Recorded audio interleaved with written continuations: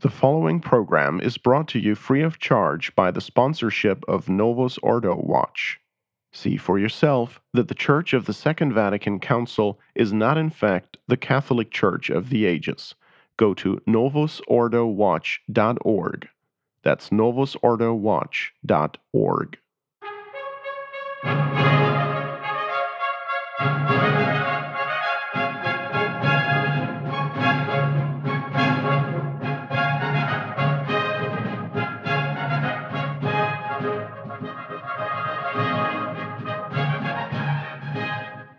Welcome, ladies and gentlemen, to the Catholic Home on the Restoration Radio Network. I'm your host, Teresa, and on this episode, I am joined by our return guests, Louise and Jacinta. On this series, we're going to be discussing the topic of children's TV and movies. The subject of TV and movies as far as entertainment and informational source for adults is also a major issue because of the different pitfalls and hidden agendas peculiar to them. So depending upon listener feedback, we may discuss that subject in a future show. However, we consider the dangers of this form of entertainment insofar as to our children to be so enormous that the commensurate sense of urgency compelled us mothers to bring this topic to our listeners sooner rather than later. We'll be discussing issues which will make part of these episodes unsuitable for children, so parents, please make sure to listen to these out of earshot of your children. Welcome back, Louise. Thank you, Teresa. It's fantastic to be here. And welcome back, Jacinta. Thanks, Teresa. I'm glad I can be here again. So, Louise, where should we start? To begin with, I think most listeners already know that allowing their children to watch live-to-air TV per se is out of the question, and I would expect most trads or even conservative Novus Ordos would be well and truly across this, but just in case, I'll state the obvious. The simple fact that given a parent can't check the material for suitability prior to its being viewed by the children alone makes the option of TV untenable.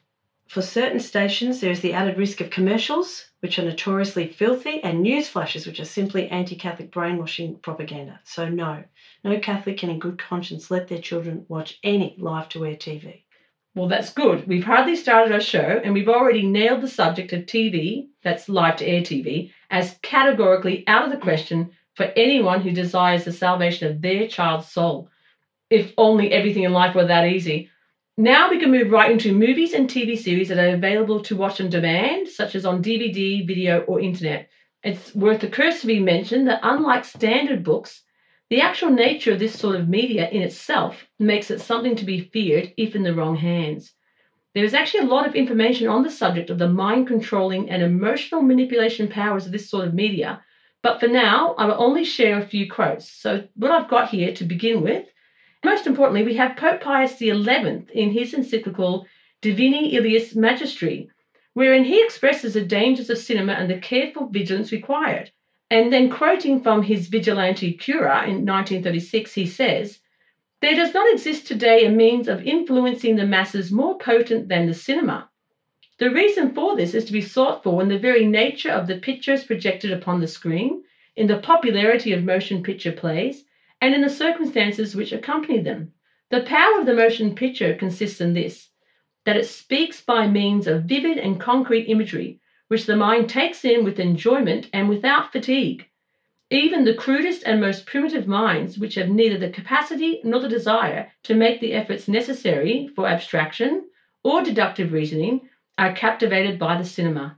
In place of the effort which reading or listening demands, there is the continued pleasure of a succession of concrete and, so to speak, living pictures. This power is still greater in the talking picture for the reason that interpretation becomes even easier and the charm of music is added to the action of the drama." So you can see the relevance here, and I'll continue with what he says. He goes on to say, "Since then, the cinema is in reality a sort of object lesson which, for good or for evil, teaches the majority of men more effectively than abstract reasoning, it must be elevated to conformity with the aims of a Christian conscience and saved from depraving and demoralizing effects." He goes on to say, "Everyone knows what damage is done to the soul by bad motion pictures. They are occasions of sin. They seduce young people along the ways of evil by glorifying the passions. They show life under a false light. They cloud ideals. They destroy pure love, respect for marriage, affection for the family. They are capable also of creating prejudices among individuals and misunderstandings among nations, among social classes, among entire races." And that's the end of quote. These are powerful warnings from Holy Mother Church. and we have a moral obligation to take heed. And just think, that was written in 1936, so the manipulation technology and the immorality has increased astronomically since then.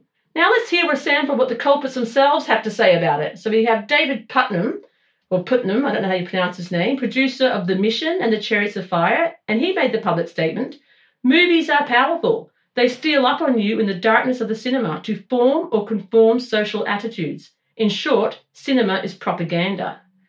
He said it. I could quote many other examples of filmmakers flagrantly touting the power of their craft.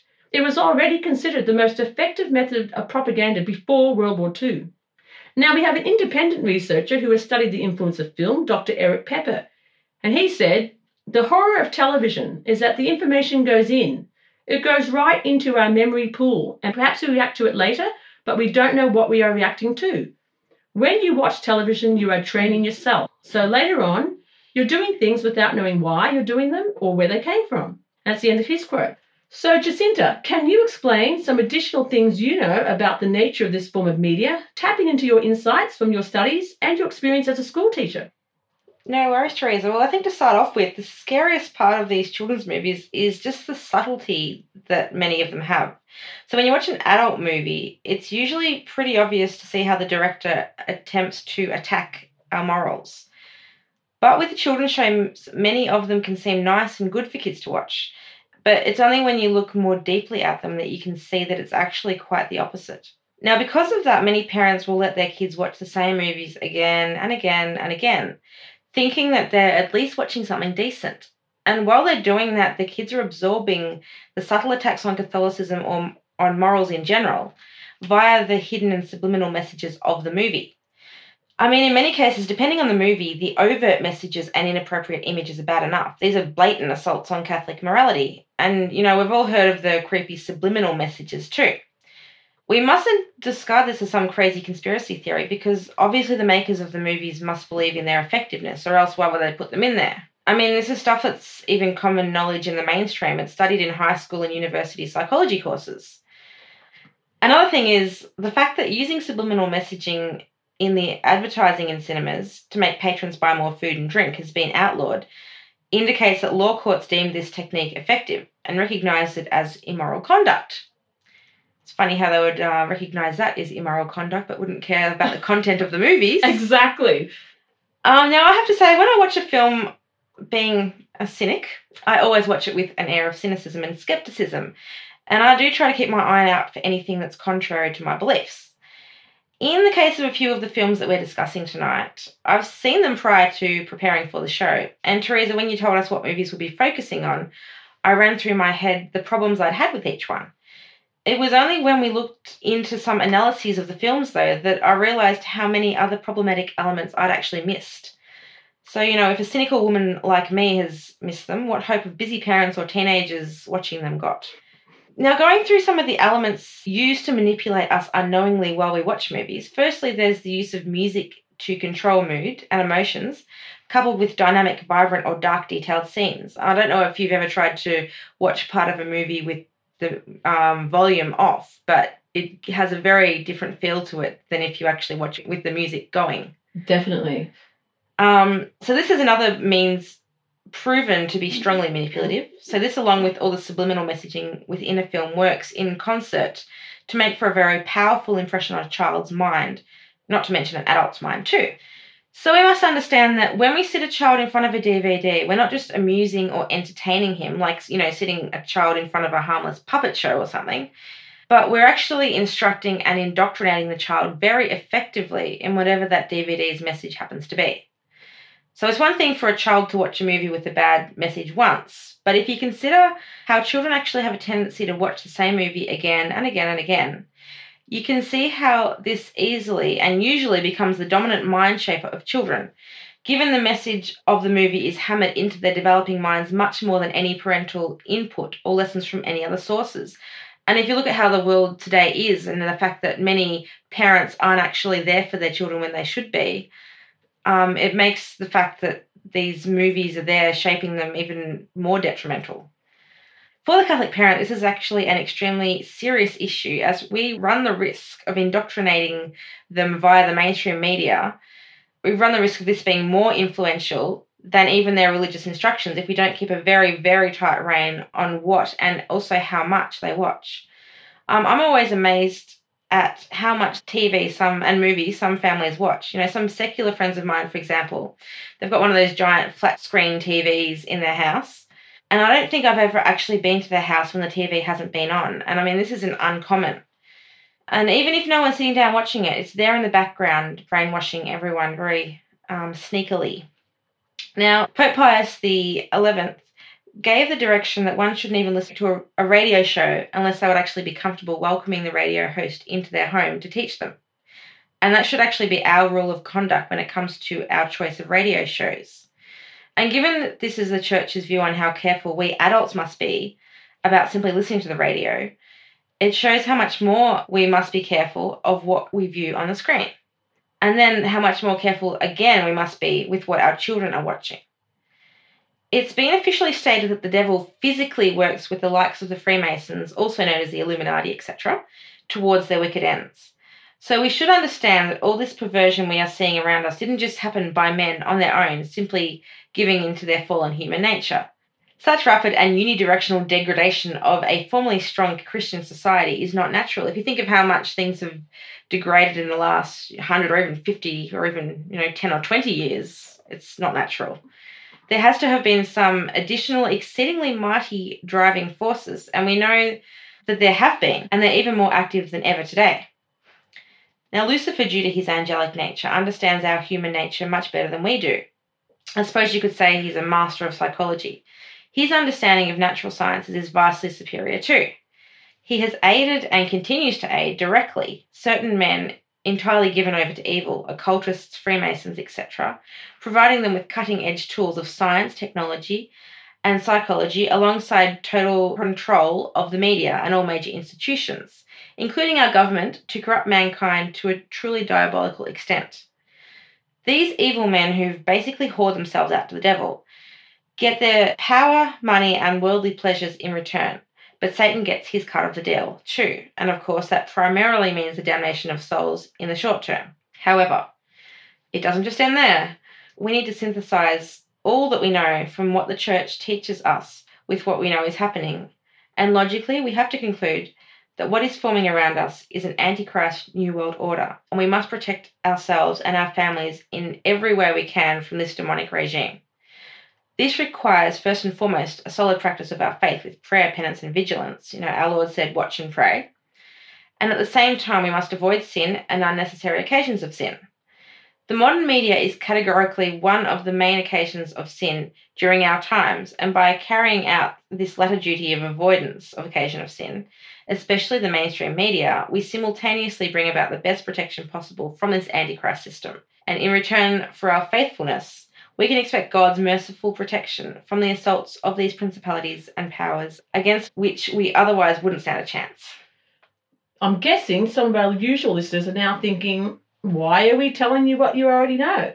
Well, the fact is that in our experience, we've noticed that most Catholic parents actually don't know just how dangerous modern media is. And it's partly due to its insidious nature, and they are therefore allowing their families to partake of this form of entertainment, which has no place whatsoever in the Catholic home. So the three of us have done some of the dirty work to clarify the main issues for you and to help you in explaining to your contacts. And there actually are many parents in the wider so-called trad Catholic community who actually don't have a clue what they're dealing with, and they're regrettably steeped in the TV movie anti-culture. Now, I'll give you an extreme example, and I recall some years back in the height of the Harry Potter obsession. I don't know if you remember that particular one. Every single one of my secular friends was obsessed with that. Well, it was incredible. Everywhere. It was incredible. Well, at the time, two respected, long-standing R&R parents told my husband and me, and they said, we checked it out, and there's actually nothing wrong with that series, and they were even recommending them to us. And we thought they were pulling our leg at first, but it actually turned out they were deadly serious. Anyway, during the course of discussing this, one of them ended up saying that it's essentially no different to letting our children watch the old TV series Bewitched or I Dream of Jeannie. I don't know if you remember those. And they were saying, oh, no one would have a problem with that. So why the huge overreaction to Harry Potter? At least they're consistent there. Oh, a bit of gobsmacking. They're all bad. The other thing people will often say is, what's the difference between Lord of the Rings and Harry Potter? I guess that's why Charlotte, this will help. because Yes. there is a difference. Yes. But seriously, I mean, all of us know we wouldn't let our kids watch Bewitched or Archie and Genie in a pink fit. So, as we would not with Harry Potter. So, if we've got so-called upstanding trads and they can't even recognise something as blatant as Harry Potter, for goodness sake, and similarly brazen promotions of witchcraft, what chance did they stand against the countless less obvious yet still profoundly corrupting messages that are riddled through virtually every production? Now, more recent examples are the Catholic parents who allow their young children to repeatedly watch such movies as Frozen. Now, many very young children have been watching that one virtually day in and day out for about a year already. And the parents might say, well, it's Disney, it's only rated PG, and at least the main characters are dressed modestly, so it's fine. I mean, one wonders where to begin. Well, today we are attempting what seems the impossible, and we hope our listeners will take it from there. Now, Louise, as an overview to lay it out right up front, would you please list the main elements we have found prominently featured in the general body of children's movies and TV shows, especially over the past 2 decades, yet certainly not limited to then, and which almost every single mainstream production contains at least one element, but we found usually quite a lot. Sure, Teresa. But before I do list all those elements that are found in these films, I just wanted to. We've heard from the Holy Father what we are to think of cinema, and I want to go back and read a couple of quotes from the Bible to remind us as well what we should be watching and filling our minds with. This is from the Philippians. For the rest, brethren, whatsoever things are true, whatsoever modest, whatsoever just, whatsoever holy, whatsoever lovely, whatsoever of good fame, if there be any virtue, if there be any praise of discipline, think on these things. And contrariwise, listen to Ephesians. It says, but fornication and all uncleanness or covetousness, let it not so much as be named among you as becometh saints. What that quote is telling us is these uncleanness and these evil fornication, these evil things should not even be in our conversation. And yet a lot of these children's films are full of these things. And they're not just in the conversation, they're hypnotically being pounded into the brain and subconsciously and overtly in some cases. So this is what we're going to lay out. So getting back to the films, Teresa, as to what exactly is in them. Well, the first thing that came to my mind is what is not in it. The first thing that isn't there is God. There is a total absence of God in these films, in these modern films. There's no mention of our dependence upon him. There's no mention of the necessity of prayer. There's no mention of angels or of the moral law. And if there is any mention, it is only to ridicule these things. But what we do find is it is usually full of disobedient and disrespectful children as the norm.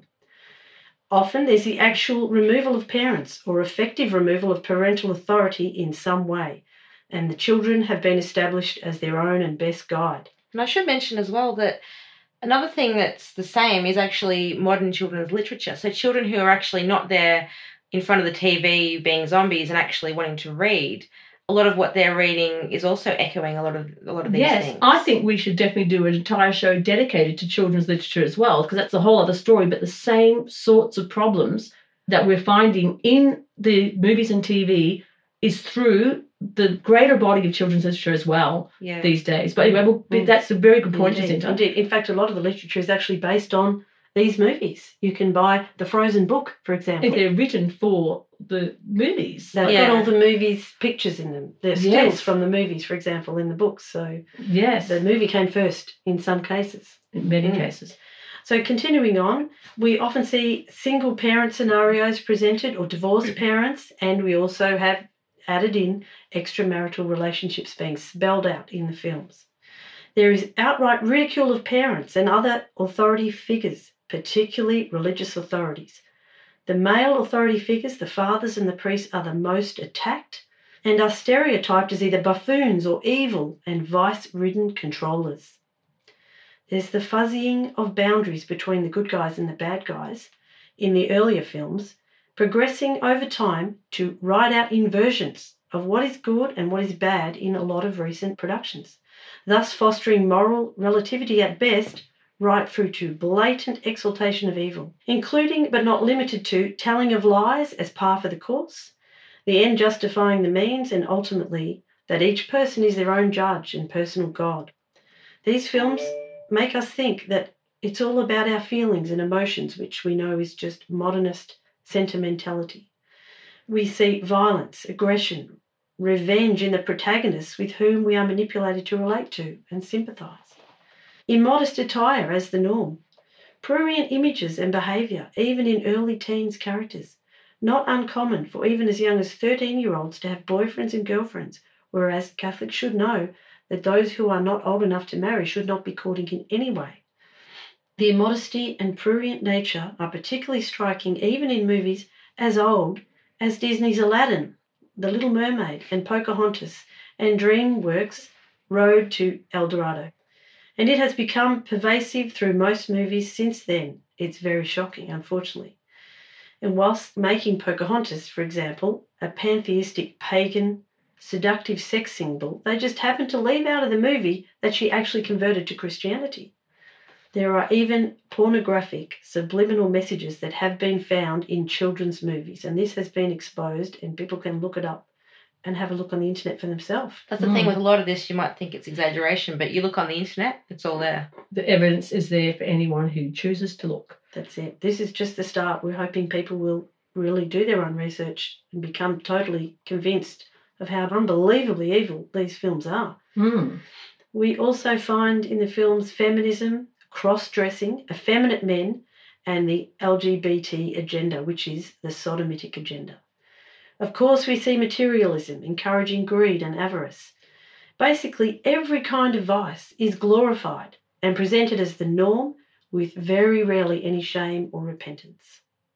It's just outrageous. Now, it's not even the entirety of the list. That's just about half of it. So, Jacinta, we've split the list up between Louise and Jacinta. So and even then, it's probably not and this is just what we found in a short look at it. So I'm sure our listeners will come up with heaps more, and I'm sure they're shocked enough already. Nevertheless, would you please finish the list for us, Jacinta? No worries. Well, there's the environmentalist agenda, very, very blatant. I remember in the 90s there was definitely a big push towards that, but even still now, and many films now, cartoons and actual films, you can see things like chemtrails in the background, so promoting the idea of geoengineering. There's crass language and name-calling, sometimes even outright blasphemy, and often it's quite young children who are using that kind of language. There's sacrilegious depictions and comments. There's the heavy use of rock music and suggestive shake-it dancing scenes. And these portions of the movies are usually much louder than the dialogue portions. And we were discussing earlier that often the music that's on in these movies is often then echoed in radio airplay and things like that. So you can't get away from it if you happen to be, plugged into the movies and radio. There's the use of nice soul-stirring music when selling evil propaganda as a good. So, for example, when the nice piano music or the violin music starts, that equals cue that brainwashing time's about to begin. There's animals being given human characteristics. It kind of fudges the boundaries between man and animal, and this reinforces the whole deception of evolution. There's the worship of technology and scientific knowledge, so transhumanism, man's apotheosis via technology in science and evolution, Teilhard de Chardin's Omega Point all over and more. There's extraterrestrial aliens. And I've noticed in recent years there seem to be a whole heap of alien movies. And it's overwhelming. Yeah. And they have them in all genres. There's the sci-fi, there's the comedy, there's the kids' movies, everything. And often it'll be, aliens invading the Earth. This is just promoted everywhere. There's the concept of, good evolutionary advanced intelligent aliens versus bad aliens. And there's also the divinization of aliens. Okay, there's the inversion of traditional symbols and fairy tales to promote the opposite morality and meanings to the original Catholic traditional forms. So they call these fractured fairy tales, and that's sort of a big thing in recent years. And I suppose an example of that would be something like Shrek, where they take, elements of an actual fairy tale and mess with it. And there have been a few that have come out in recent years as well, like fractured versions of Hansel and Gretel and Snow White and things like that. I don't even think can think of a single movie for the last probably 20 years that was a fairy tale that wasn't fractured or totally inverted. They do not match my traditional fairy tale books. Yeah. They truly don't. So that's really important for parents to realise, especially ones who aren't familiar with the traditional fairy tales, to know that what Disney's dishing up and what other modern media is dishing up does not represent the true fairy tale. Go back and look at the Hans Christian Andersen version. They are not the same. But anyway, I'll let you go on, Jacinta. There's sort of Gnosticism in a lot of the movies. There's Satanism in its various forms, including magic, New Age concepts, often things like, unicorns. And with a lot of these New Age things, people have no idea that they actually are New Age and what their origins are. There's other occultism and witchcraft being either openly promoted or covertly inserted. And I think witchcraft has become pretty much mainstream these days. And kids have this idea that, white magic is okay, if you're doing magic for a good purpose. But it's the black magic that you have to avoid. They don't realise that it all comes from the devil. And as a teacher, it scared me earlier this year when the kids in my class were doing this thing where they would get, so slightly off topic, but they would get 2 pencils and put them in a cross shape, and they would write yes, yes, no, no in the kind of like spaces. A Ouija board thing. Yeah, and they would do this thing where they'd say Charlie, Charlie, Charlie, and I'm like, what are you doing? And I had to say to them, do your work, stop that. And I thought, well, what is this? And I happened to come across something about it on the internet, and they were basically saying that it has occultic origins and it's like a little portable Ouija board that they make up. Spooky. Well, the problem about the Wiccan or white magic and that whole concept is it's obviously witchcraft, but it basically boils down to the end justifying the means, which is totally opposite to what the Catholic morality teaches, that the end does not justify the means. So they're saying as long as it's a good result at the end, we can do whatever we want along the way. And that's pretty much what all these movies promote. Yeah. All of them. All of them will let you just do whatever you want if you get the end result that you want. And that's one aspect that they're doing this with. And another thing that's sort of, I know there was a big phase with it a couple of years ago, was the whole vampire thing with this Twilight saga. And people don't realise that vampires as well do have very occultic origins. So Satan, whether directly or via traditional symbolisms of Satan, exists. So he's sort of repackaged either as being some sort of creature that's misunderstood, able to be reformed or tamed, or the victim or one to be sympathised with, the good guy who wants to help us be liberated from the evil God who's lied to us, or even just simply the true God who can help us become gods too. So collectively, Disney movies are heavily magic-oriented, even from way back, think of Fantasia. And there's many demonic figures who are not accepted by most of humanity, except for one or a handful of enlightened humans, in quotation marks there, who throughout each movie eventually bring about a peaceful coexistence between humans and the demon figures. These enlightened ones and the demon figures become the heroes. The humans, overall, are the stupid or the bad guys in the movie.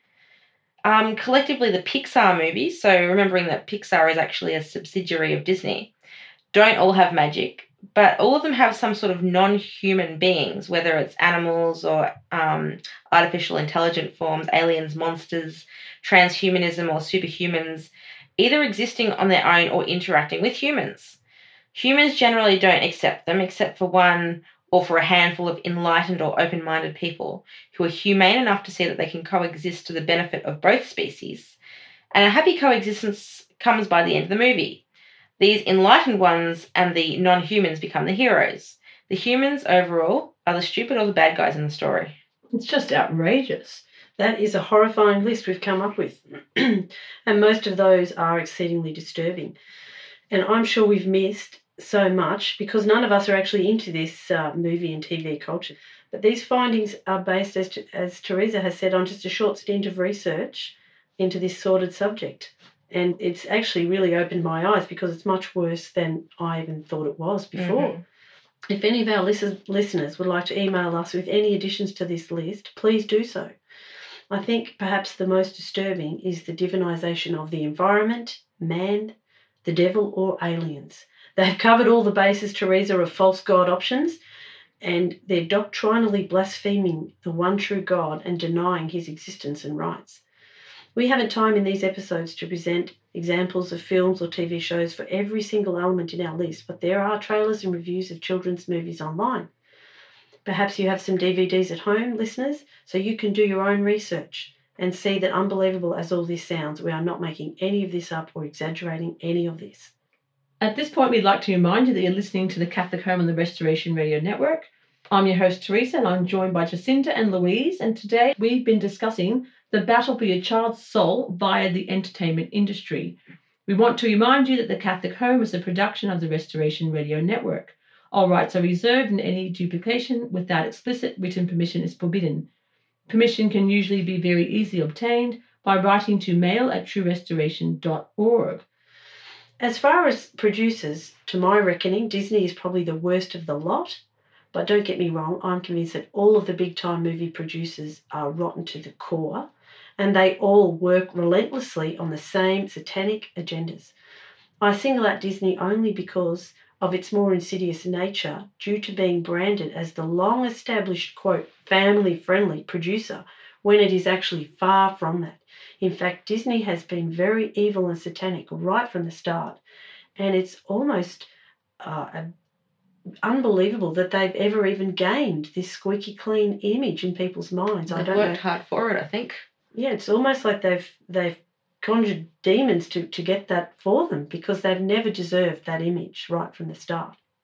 It should be noted that Disney, who own numerous other companies in the media industry, are kind of the overlords of the whole mess. They have been actively and openly promoting the sodomitic agenda, reportedly including annual gay days and gay-only access to their, quote, pleasure island at their theme parks. They have discounts for gay couples at their hotels and resorts, and the majority of their employees on every level are open gays. The list goes on. They even publicly announced around 14 years ago or so that they will be using their profits to further this agenda. This is who is making our children's movies. They're the ones preaching to our children. We Well, love not them. mine, but many people's. Yeah, to the children of this world. The voice actors for the Lion King's Timon and Pumbaa proudly announced in an interview in the New York Times in 1994 that they were the first homosexual Disney characters to ever come to the screen. In June 1996, Disney helped host the annual Gay Day at Disney World and allowed the organisers to portray Mickey Mouse and Donald Duck as a gay couple, and Minnie Mouse and Daisy Duck as lesbians. Yuck. It's just gross. As if that's all not enough for every single Catholic to know they must categorically avoid Disney at all costs, in today's episode, we will focus on just the films branded as Disney to present our first few movie analyses to demonstrate some of the ways that they are actively corrupting your children. Now, Louise, would you present our findings on Maleficent for starters, as this one demonstrates very well what we mentioned in the list about the inversion of traditional fairy tales and symbolism, and also the repackaging of the devil as the good guy, or should I say good gal. Anyway, despite its obvious dark theme, this movie was actually marketed primarily as a children's movie. I will, Teresa. To begin with, this is said to be, as you said, a variation of the Sleeping Beauty fairy tale, and you will notice that the Maleficent character is clearly the same one as depicted in Disney's 1959 animation of Sleeping Beauty. If one were to screen the modern movie on a website such as kidsinmind.com or screenit.com, one would find it listed as PG, category of impurity as a 1 rating, which is very low compared to most movies. Profanity is a 2 rating due to mild name-calling, and a mild, moderate violence rating. So based on an initial assessment, a parent could easily think, oh, okay, it's Disney, so it's family-friendly, it's PG because of mild violence. There's hardly any modesty, nothing compared to what they would see just walking down the street. There's only minor name-calling, and of course, how can one go wrong with the classic Sleeping Beauty, right? Wrong. Way wrong. The truth of the matter is that the character Maleficent is clearly a satanic figure. Her realm is shown as being separate and superior to the realm of the humans. She has superior powers. She has devil-looking horns, and the overall appearance, including these bat-like wings, she basically looks like the classic Lucifer image, but female or perhaps even androgynous. She is so scary-looking, in fact, that apparently the child actors who were tried out for the movie were visibly shaken by her appearance, and that therefore Angelina Jolie's own daughter had to fulfill the role. She was the only one who could keep from her knees trembling.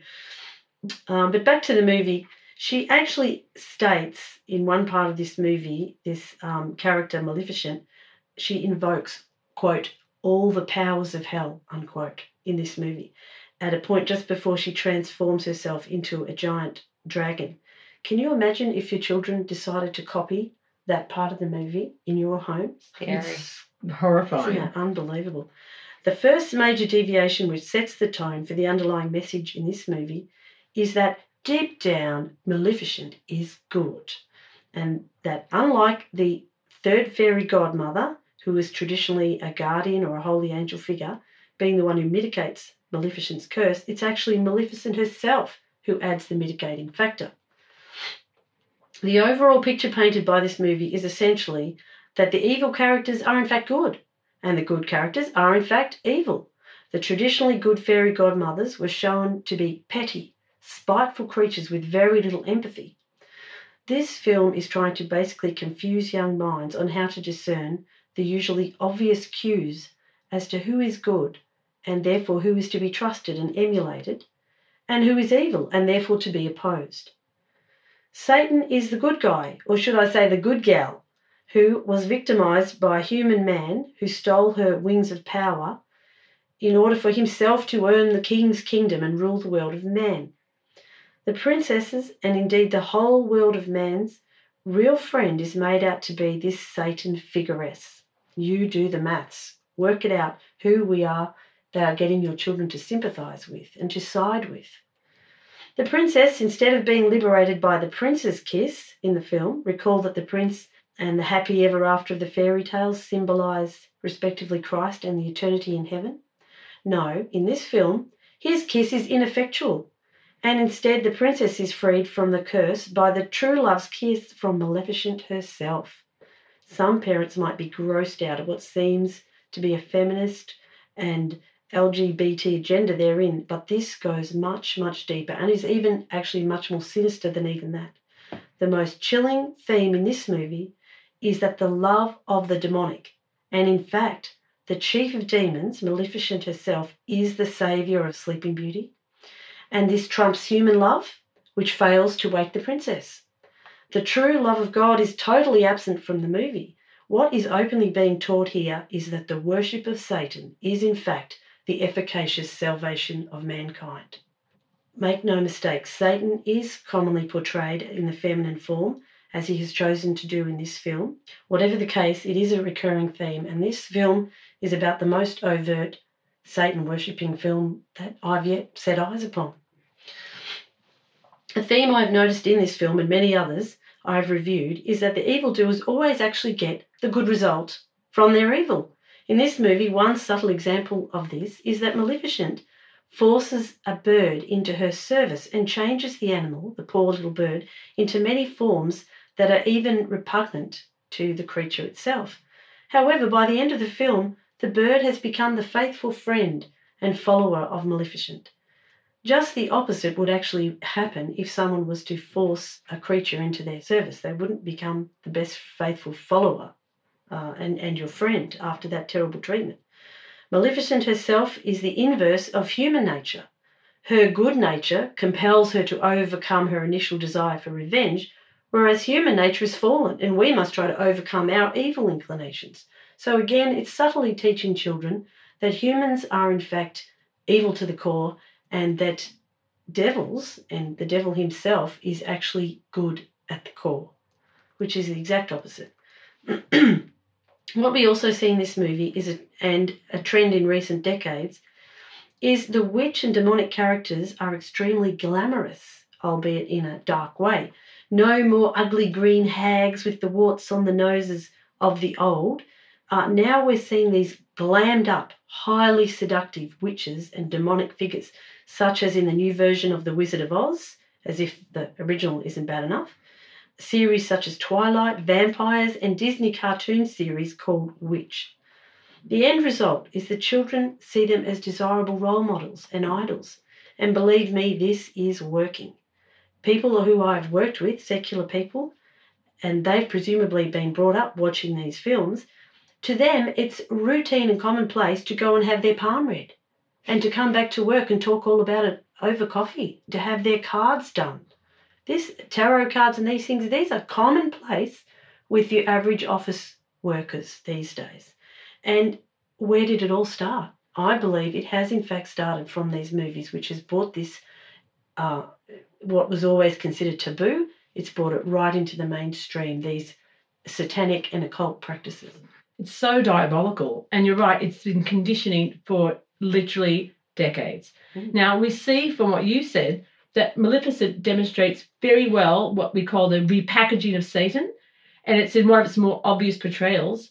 But we see at the same time this concept in many movies, including this one, there's actually two, called How to Train Your Dragon, and there's actually one more in the making, wherein the dragon is portrayed as simply misunderstood and not inherently evil, as well as another film called Book of Dragons, and all these are just since 2010. Now, I haven't seen any of these movies, but just watching the trailers and reading the synopses and reviews sufficiently demonstrates what they are about. So we know the dragon, of course, is a traditional symbol of the devil. So we do know that the underlying message of such films, when they are inverting this, we know that those dragons mean the devil. Thus, we easily see the pervasiveness of Satanism in the film industry.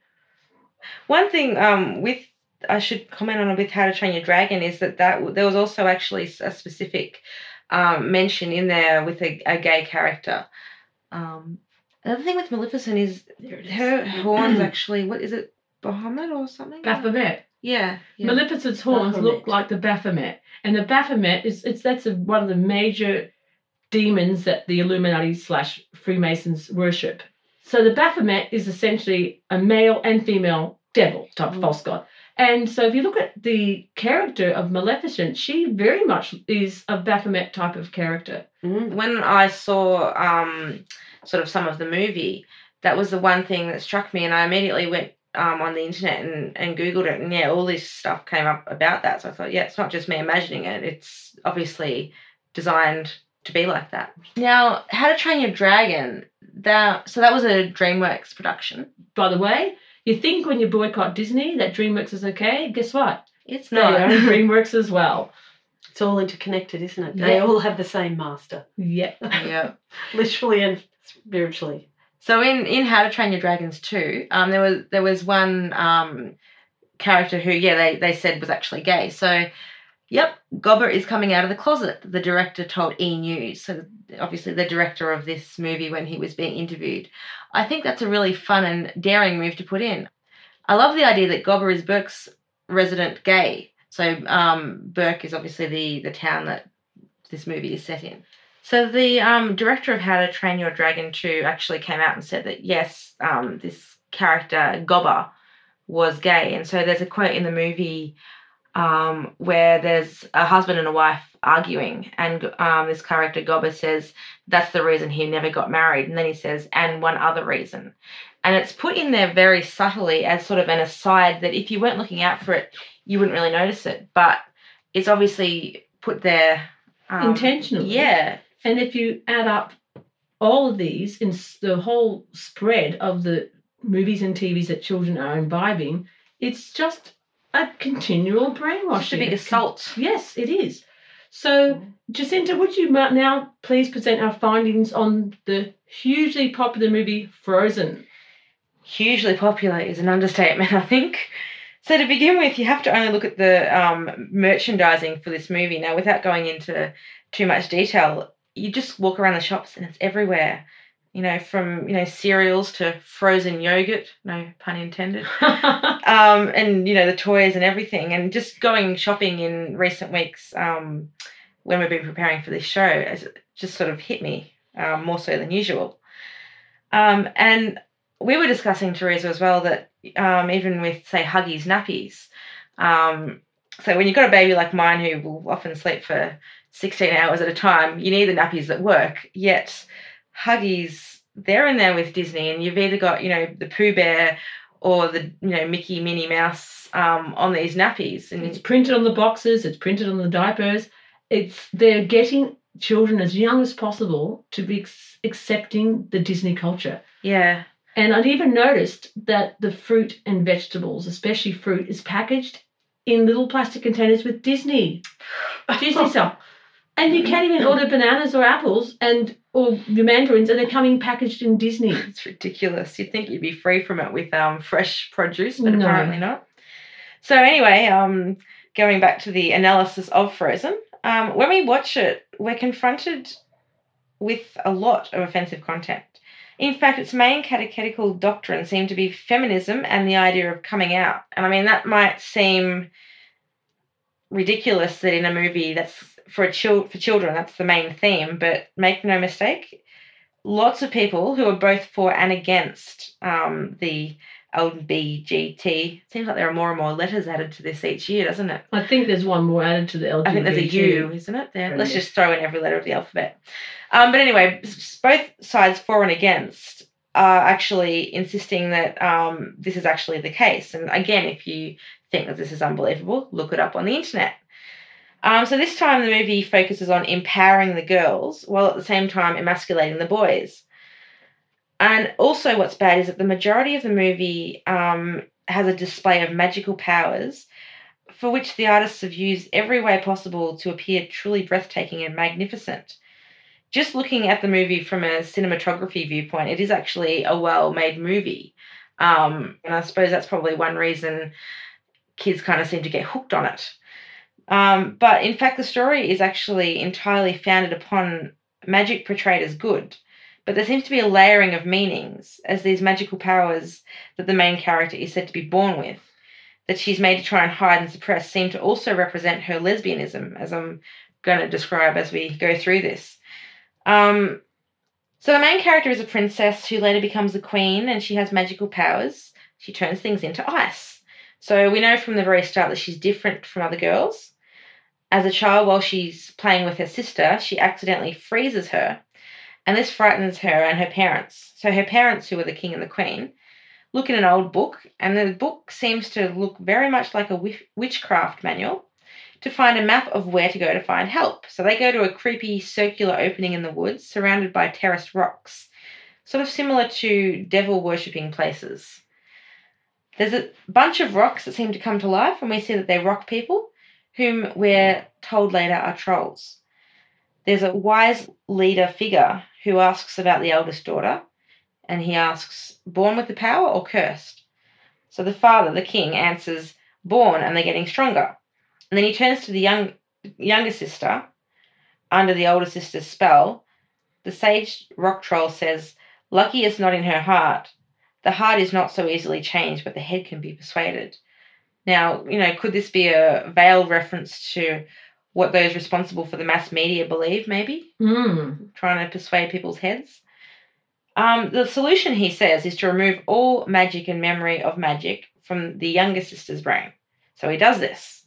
Then the older magical sister is told that her powers can be dangerous and fear is her enemy. So the princess's powers get stronger as she grows, and her parents tell her to hold them in and try to hide them from as many people as possible, including her younger sister. Now, on one pro-gay website, they were saying that they believed that the parents were classic homophobes who were telling her not to be who she was, to sort of stifle the real her, and telling her to hide it away is a reference to sort of suppressing your true sexual orientation, as they sort of see it. And then the comment about born with the powers, or what did it say, born or acquired or whatever. Yeah. And it goes along with the... Are you born gay or not? Yes, that whole nonsense that your people are born gay. Yeah. If you're born gay, then you can't change. And it's not your fault. That's what they're trying to imply. Yes, exactly. Yeah. And the idea, so when she's in there trying to sort of hide her powers, she's kind of locked in a room, and you see the younger sister there trying to knock on the door, come and play with her, but she doesn't want to play with her younger sister. So there's also this comparison between being locked in a room and maybe being locked in the closet and later sort of coming out of the closet. Yes. So soon in the story, the king and the queen, they die in a storm at sea, very typical of Disney to kill off the parents. It's almost laughably predictable. At one point, there's a brief scene with a young boy speaking very disrespectfully to his mother, and of course he gets away with it. She'll get a big smack. We also see the youngest princess, who's the heroine or role model number 2, once she's all grown up, she gets asked a question and she tells an outright lie, and of course that's okay because it's a means to an end.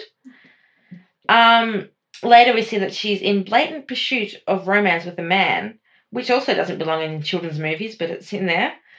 And this is a man that she's met for about 5 minutes and she's already romantically pursuing him. And remember, this is an empowered woman and she's going out there and she's getting what she wants. Well, these two are just seriously empowered women. It's written all over the merchandise, and when you start watching that movie, it's in your face. Yeah, definitely promoting the feminist agenda there. Not acting in a way that you'd expect a lady to be acting. No, not how I want my daughters to behave. No.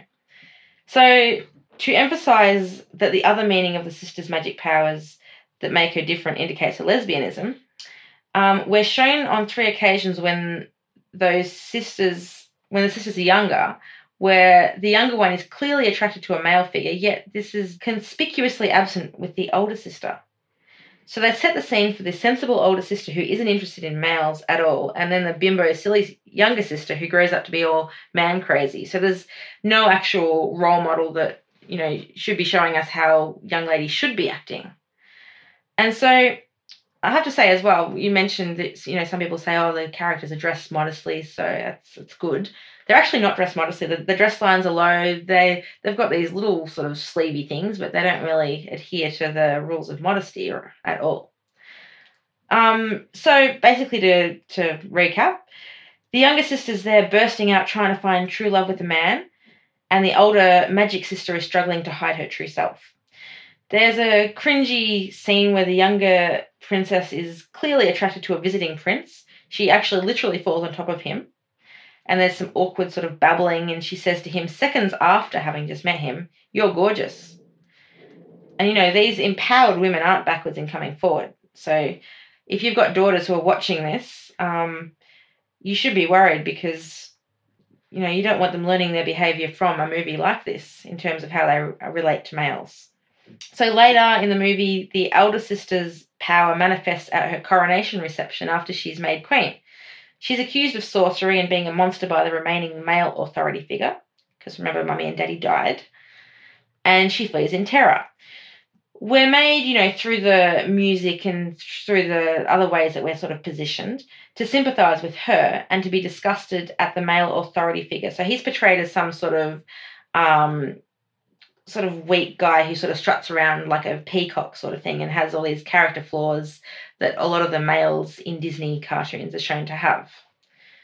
So there's a scene, and when I saw this movie, this is something that actually, did stand out quite blatantly, where the princess runs across the surface of the water because she can freeze it into ice at each step, and she runs all the way across the fjord.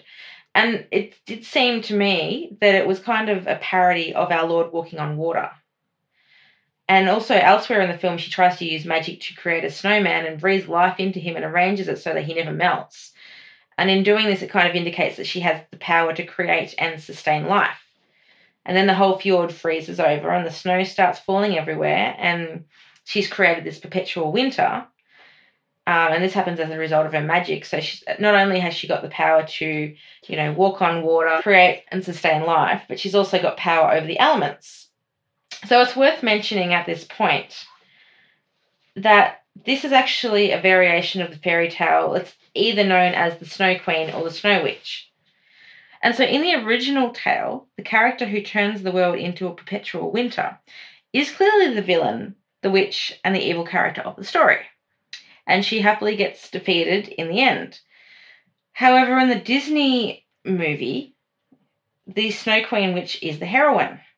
So this is another example of how these fractured fairy tales that turn good into bad and bad into good are sort of all the rage at the moment. So amongst all the men who can go after the queen, the princess says that she must go instead, despite all the dangers. So obviously, blatant feminist message. So, the men can't do a good enough job. She has to step in there and show them how it's done. Later, we see that she's forceful and bossy and gets her own way as a result. Think of the subtle message that this sends children. If they're forceful, if they're bossy, they're going to get their way. And they're all doing that. Exactly. So then you've got the nice piano music that starts, and This cues the Coming Out feature song, and we'll go into that in a minute. And it's got that typical sort of modern female style of singing voice with a very dramatic scene. So going over some of these lyrics, it says, the wind is howling like this swirling storm inside. Couldn't keep it in. Heaven knows I've tried. So that sort of says to me, she's tried to be straight. She couldn't, so she's had to come out. Don't let them in. Don't let them see. Be the good girl you always have to be. Conceal, don't feel. Don't let them know. Well, now they know. So she's all her life she's been told, be good, hide it away, don't feel it. So then it's let it go, can't hold it back anymore. Let it go, turn away and slam the door. I don't care what they're going to say. Let the storm rage on. The cold never bothered me anyway. So listening to those lyrics, obviously, her deciding to come out, and, I don't care what they're going to say about the fact that I'm a lesbian. I'm going to come out. It's funny how some distance makes everything seem small, and the fears that once controlled me can't get to me at all. It's time to see what I can do to test the limits and break through. No right, no wrong, no rules for me. I'm free. This is an outright rebellious manifesto. It's outrageous. So, yeah, the idea that you're free if you've got no rules. Mm-hmm. The opposite is true. The opposite. I'm about to say that. Yes, definitely. Rules set you free to achieve happiness and good. Yep. So then we've got the let it go again. So the chorus, and the next verse says, my power flurries through the air into the ground. My soul is spiraling in frozen fractals all around. What the heck does that mean? She got big problems. If any of our listeners can enlighten me. Well, the New Age talk about the fractal matrix, and so it's also like a mathematical term, and it's about shapes. And that the Illuminati type of cultures are just obsessed with maths. Yeah. And that's their fractals thing. go on forever. You can zoom in on them, and they go on forever, and they zoom in. It's sort of a, what's that term? Infinity. Yes, that's sort of almost like. And that New Age fractal matrix, you know about how it's into it's occultist channeling and the multidimensional reality stuff. But it's worth, scary stuff for a kid's song. And the spiral, I looked up on the internet what that can mean in the occult, and it can actually mean universal, which is a bit scary. It's a bit like we have Catholic means universal, but they don't mean it in that way. Yeah. They mean universal Satanism, I would guess. That's their aim. Yeah. So, and one thought crystallizes like an icy blast. I'm never going back. The past is in the past. Then you got the chorus again, and then it says, let it go, that perfect girl is gone. Here I stand in the light of day, let the storm rage on, the cold never bothered me anyway. So, and I'm sure by now, any of you who've actually listened to the song have probably, as I've been reading it, got the song in your head, and will probably find it very hard to get it out, because despite all the messages in it, it's actually a really catchy song, and I think it's designed that way so that the messages that are in it have little kids just singing it again and again without knowing the meaning. And they're brainwashing themselves with these things.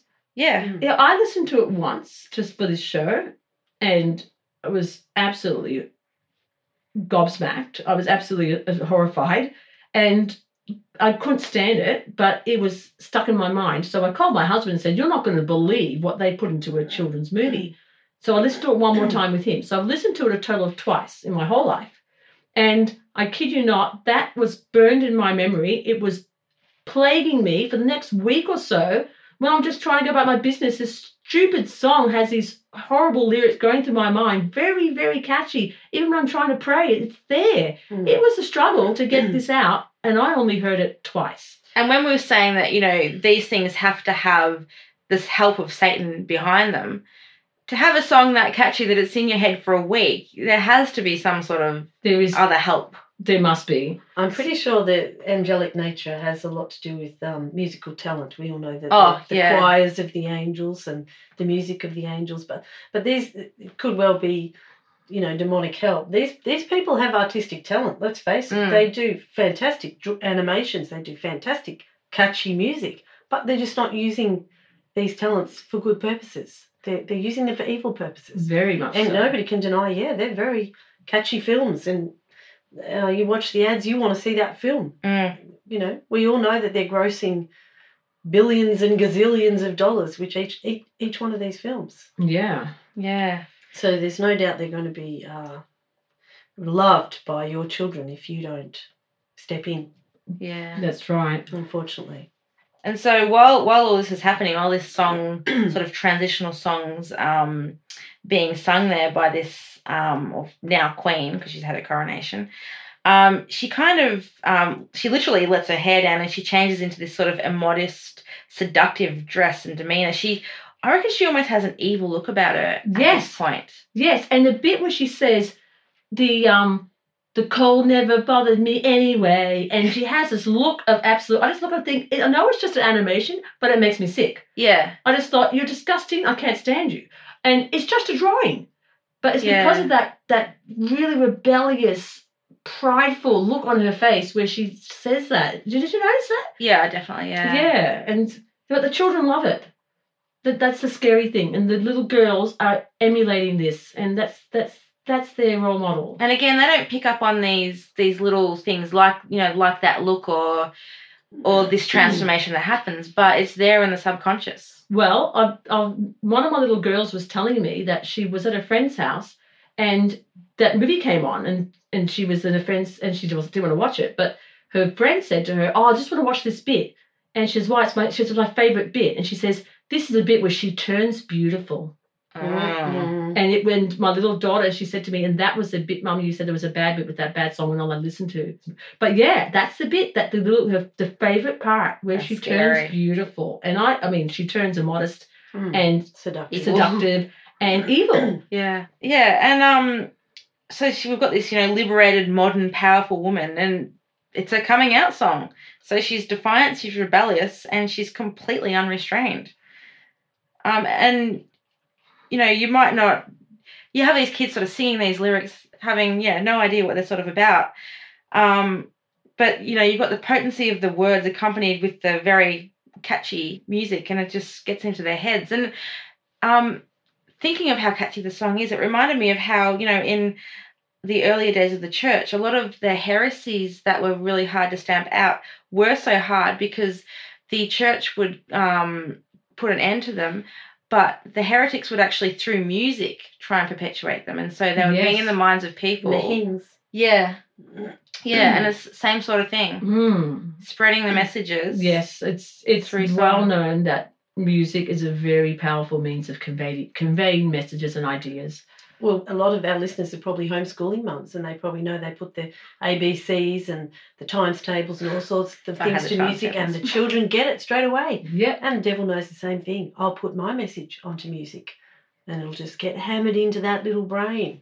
Exactly, so Plenty of our listeners should be well aware of how potent these things are. So we've got listening to this theme, and also while watching the actual scene that accompanies it repeatedly, and precisely this is what children do. They watch this movie again and again and again, and these movie producers know that, and by doing that, it ensures that the lyrics and the actions are deeply engraved into the children's minds, and they're remembered long after what mum and dad read to them in their catechism or saints' books. And as we'd expect, this is a catchy song, and it will be repeatedly running through the minds of the children, as we sort of said before. And it's going to remain with them for the rest of their lives to perpetuate the message of turpitude. So, I've got colleagues with young children, and they've told me just in conversation how often their children, either belt out the song themselves, and of course they know all the lyrics, or they listen to the recording of the song. And, another piece of merchandising that Disney makes a lot of money on is a soundtrack. So not only are the kids having these messages pounded into their minds when they're watching the movies, but the parents will buy the CD or, download it on the iPod or whatever it is these days, and they'll listen to it, in the car, around the house or wherever. They can never get away from it. Yeah. Yeah. Wow. Always plugged into it. So There's more. What? There's more? I'm not talking about a knife set. So we've got one of the male characters in the movie has a song where he sings, reindeer are better than people. So Walt Disney is actually said to have thought that animals are better than people, and his legacy is still living on. So this main character sings and speaks for the reindeer. So he's singing this song and talking to himself as if he's having a conversation with the reindeer. He later then says, "All men pick their noses and eat it." I assume he's not talking about eating their noses. What a corny sideswipe at men. I know. And then the trolls, who are his only friends, apart from his reindeer, sing a song about him, including the line, "having a thing for his reindeer, which is a little outside nature's laws." Why would you have a comment like that in a children's movie? If you're trying to corrupt them. It's the only answer I can think of. Oh, my gosh. It's also... Are they trying to taboo bust here again? Are they trying to push the boundaries even further? They've already achieved their sodomite agenda. Are they moving on to the next level with this kind of comment? It seems like that's the case. This is unbelievable. Yeah. I don't want that filth entering my children's minds at all. Oh, why not? I'm kidding. You know what? Surprise me. What's making me very angry is the bait and switch of these people. We will bait you with a well-known, traditional, loved and normal, good fairy story. Bait you with that as the parent. Oh, Sleeping Beauty or... Nothing wrong with that. Just simple little... you watch the Cute little advertisements. Cartoons. You watch the ad for this film and it looks really like a feel-good film. And then, you're baited and then they do the dirty on you. They've got your money, but they switch and they invert that fairy tale to make evil good, good evil, blur all the lines, bring in all their agendas that you don't want for your children. They know you don't want them. And some of these films, I believe, are even aimed, perhaps this one, because of the modest dress. I believe they've even aimed that at conservative Christians, because conservative Christians, a lot of them just look whether a conservative Christian is not going to look twice at The Little Mermaid. They just know it's out of the question. Exactly. Yes. But they will look at this film and say, oh, well, they're dressed modestly. There are some sleeves. Yes, and it's just about two sisters, and they'll probably let that one slip through. So I've noticed they've started to put some modest dress on. Same for that movie Brave. You think, look at that, modest dress. It's set in medieval times. It must be about back in the good old glorious days of Christendom. Why, these must be good films. Yes, well, we'll get into that one later. But the bait and switch is there. They're not. Excuse me interrupting, but I just felt very That's okay. passionate about very good input. Very good, very worthwhile input. It's also worth noting that there's the inversion of the traditional Christian myth with the trolls in the film being friendly and helpful to humans when it's traditionally been the opposite. That's right. As if parents would go to trolls to find out what to do about a sick child. I know, it's ridiculous when you think about it, isn't it? That's absurd. It doesn't even make sense. I mean, they don't have much intelligence to craft their, how they bring evil in. It's a giveaway. I have to rely on little trolls to tell you what to do. In these circular Stonehenge type of openings in the woods. Exactly. So, it culminates sort of just like Maleficent with the replacement of the required act of true love, not coming from the prince or any male character, but from a female character. Also similar to Maleficent, where they developed the devil character into a mother figure to the princess before planting true love's first kiss on her. In Frozen, they had to make it true love between sisters. And I think this is so that this sort of female-to-female true love arrangement isn't too obviously LGBT, UN, whatever else. Yeah, not that easy for the parents to pick up on. Yeah, it's sort of subtle. It gives it an out, doesn't it? Yes. It's a little bit of an out. Bit of ambiguity. So if you're trying to, look for an out, you can find it there. Sisterly love, that's fine. Yeah. But it's not. And also, just like in Maleficent, the prince comes across as a double-crossing creep.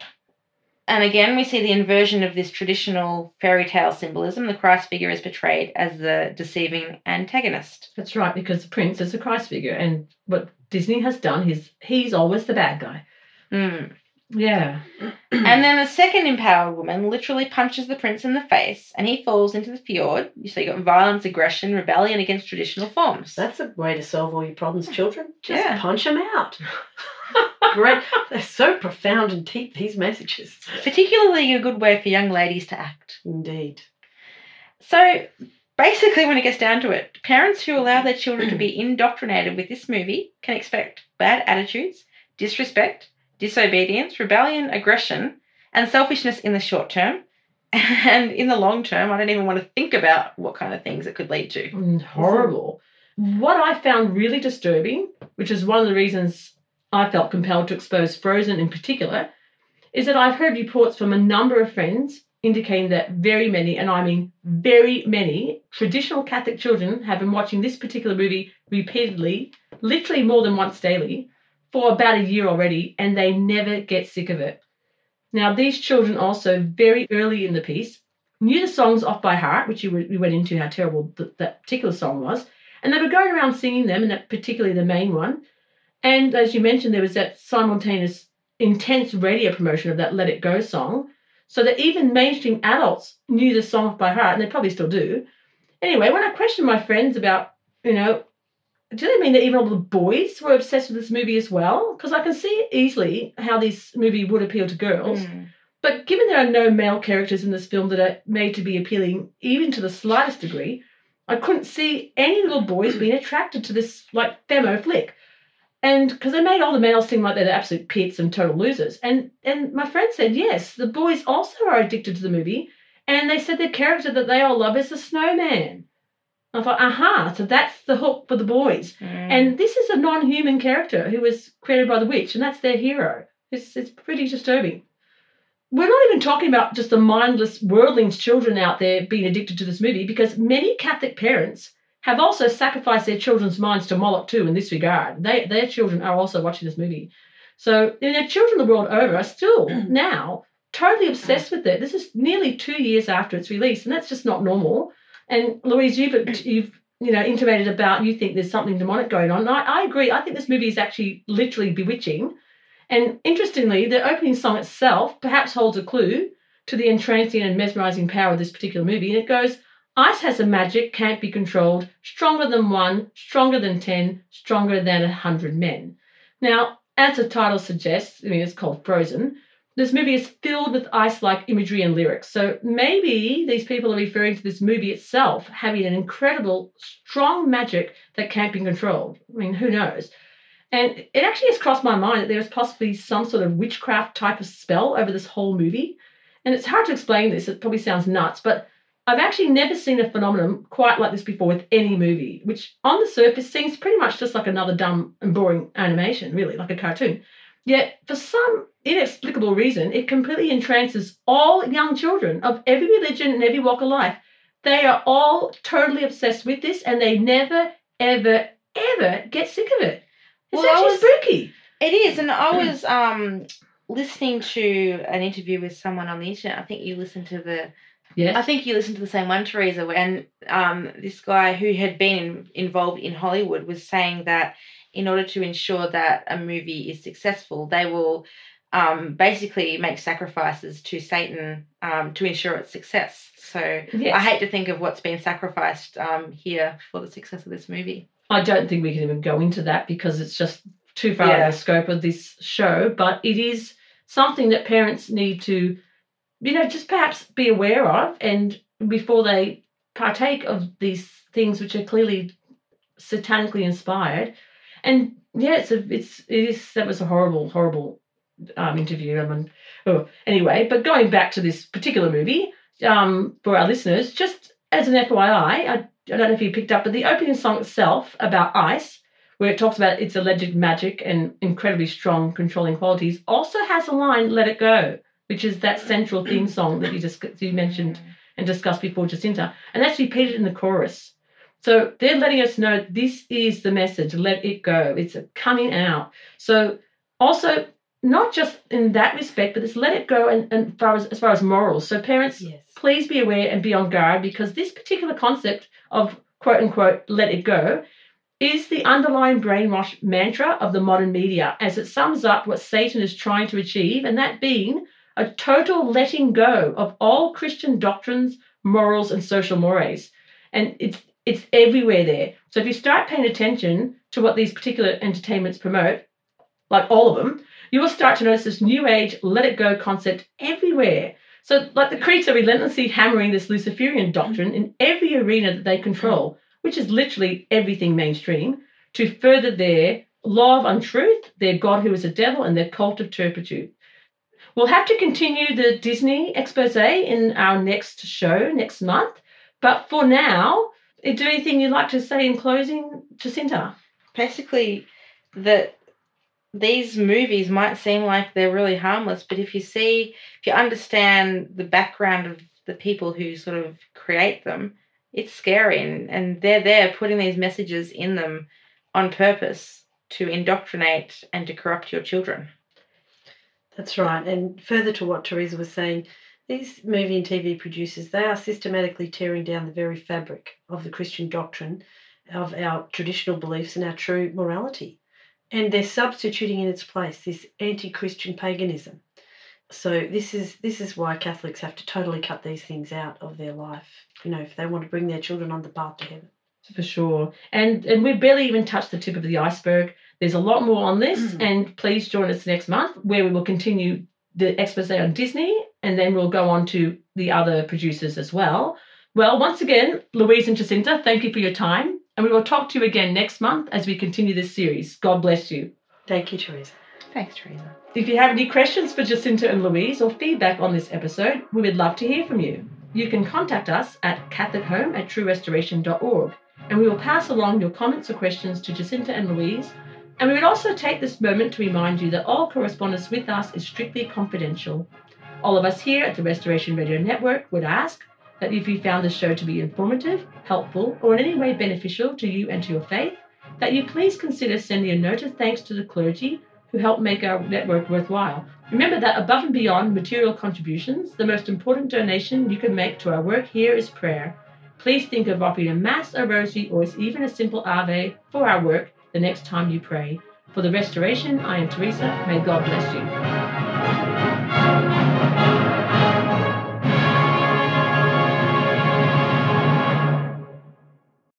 This program was brought to you free of charge by the sponsorship of Novus Ordo Watch. See for yourself that the Church of the Second Vatican Council is not in fact the Catholic Church of the Ages. Go to novusordowatch.org. That's novusordowatch.org.